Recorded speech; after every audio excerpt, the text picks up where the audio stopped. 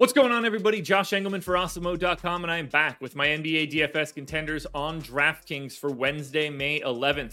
So be sure to hit that like button, subscribe to the channel, and hit the notification bell so you know when everything goes live. Follow me on Twitter at Josh Engelman. Let me know in the comments who your favorite plays are, and then go sign up at No House Advantage using the promo code Awesemo, where you'll get $25 on your first deposit. And we're rounding out the bottom of my top 10. With Draymond Green, Marcus Smart, Jordan Poole, Jaylen Brown, and Drew Holiday on the outside looking in.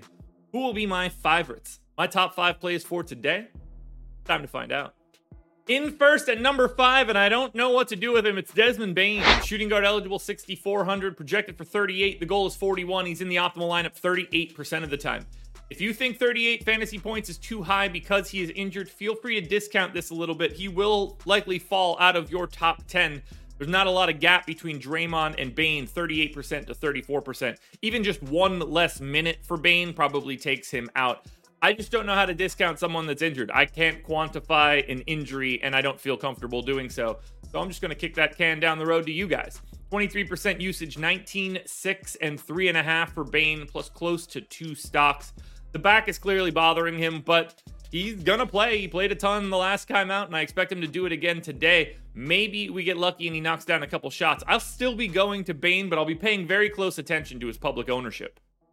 In at number 4, we've got Giannis Antetokounmpo, power forward center, eligible 11,600, projected for 66. The goal is 67. He's in the optimal lineup 41% of the time. This one should be pretty easy. He's Giannis, and he's the best play on this slate from a raw points perspective by many, many, many miles. 40 minutes, 1.66 fantasy points per minute, 36% usage, 33 real points, 13.5 rebounds, and 9 assists, plus 2.5 stocks. You just play Giannis more often than not. But keep in mind, 41% optimal odds means he's not in the optimal more than 50% of the time. So you can very easily build lineups without paying all the way up for Giannis. You're just going to have a much more balanced build by not having to get all the way up to 11.6. And we don't have the same value that we had 2 days ago. But even still, Giannis going for north of 65 fantasy points, you're just going to need him. The goal is 67. Like, you can get into the optimal lineup with something north of 60 for Giannis, depending on how the other high salary guys go. That's what makes it really easy.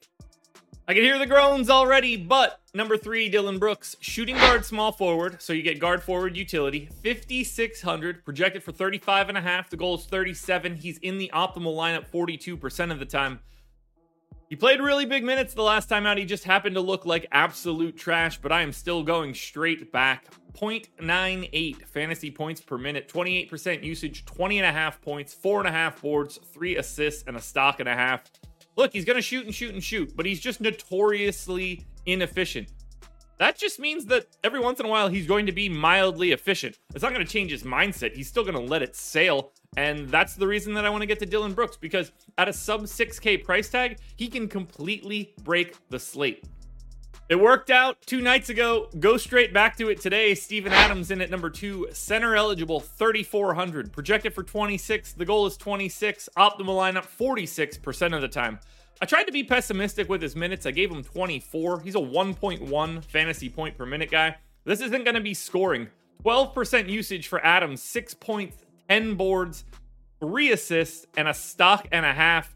I don't need to go too crazy here. It's just going to be pretty easy. He should dominate the boards. And at 3,400, he doesn't even have to dominate them all that well. That price tag unlocks everything you could want today, including allowing you to get to Giannis more frequently. Now, before we get to that number 1 contender, one last reminder, hit the like button, subscribe to the channel, and hit the notification bell so you know when everything goes live. Follow me on Twitter at Josh Engelman. Let me know in the comments who your favorite plays are, and then go sign up at No House Advantage using the promo code Awesemo. No surprises here. Your number 1 contender for today is Tyus Jones. He's point guard eligible, 4,900, projected for 39. The goal is 33.5, and he's in the optimal lineup 59% of the time. He's basically a free square again, just not as easy as it was before. 38 minutes. He's shown he can play more. He's a fantasy point per minute guy, 17% usage, 14 points, 9 assists, and 5 rebounds, plus close to 2 stocks.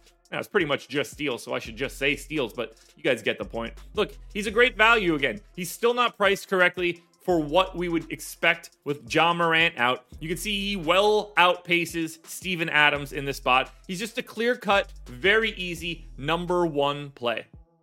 Alrighty, folks, that will do it. Those are my NBA DFS contenders on DraftKings for Wednesday, May 11th. FanDuel and Yahoo versions of this video are around here somewhere, so check it out. Good luck tonight, everybody. Win the money. We're back again tomorrow morning for another edition of the Contenders.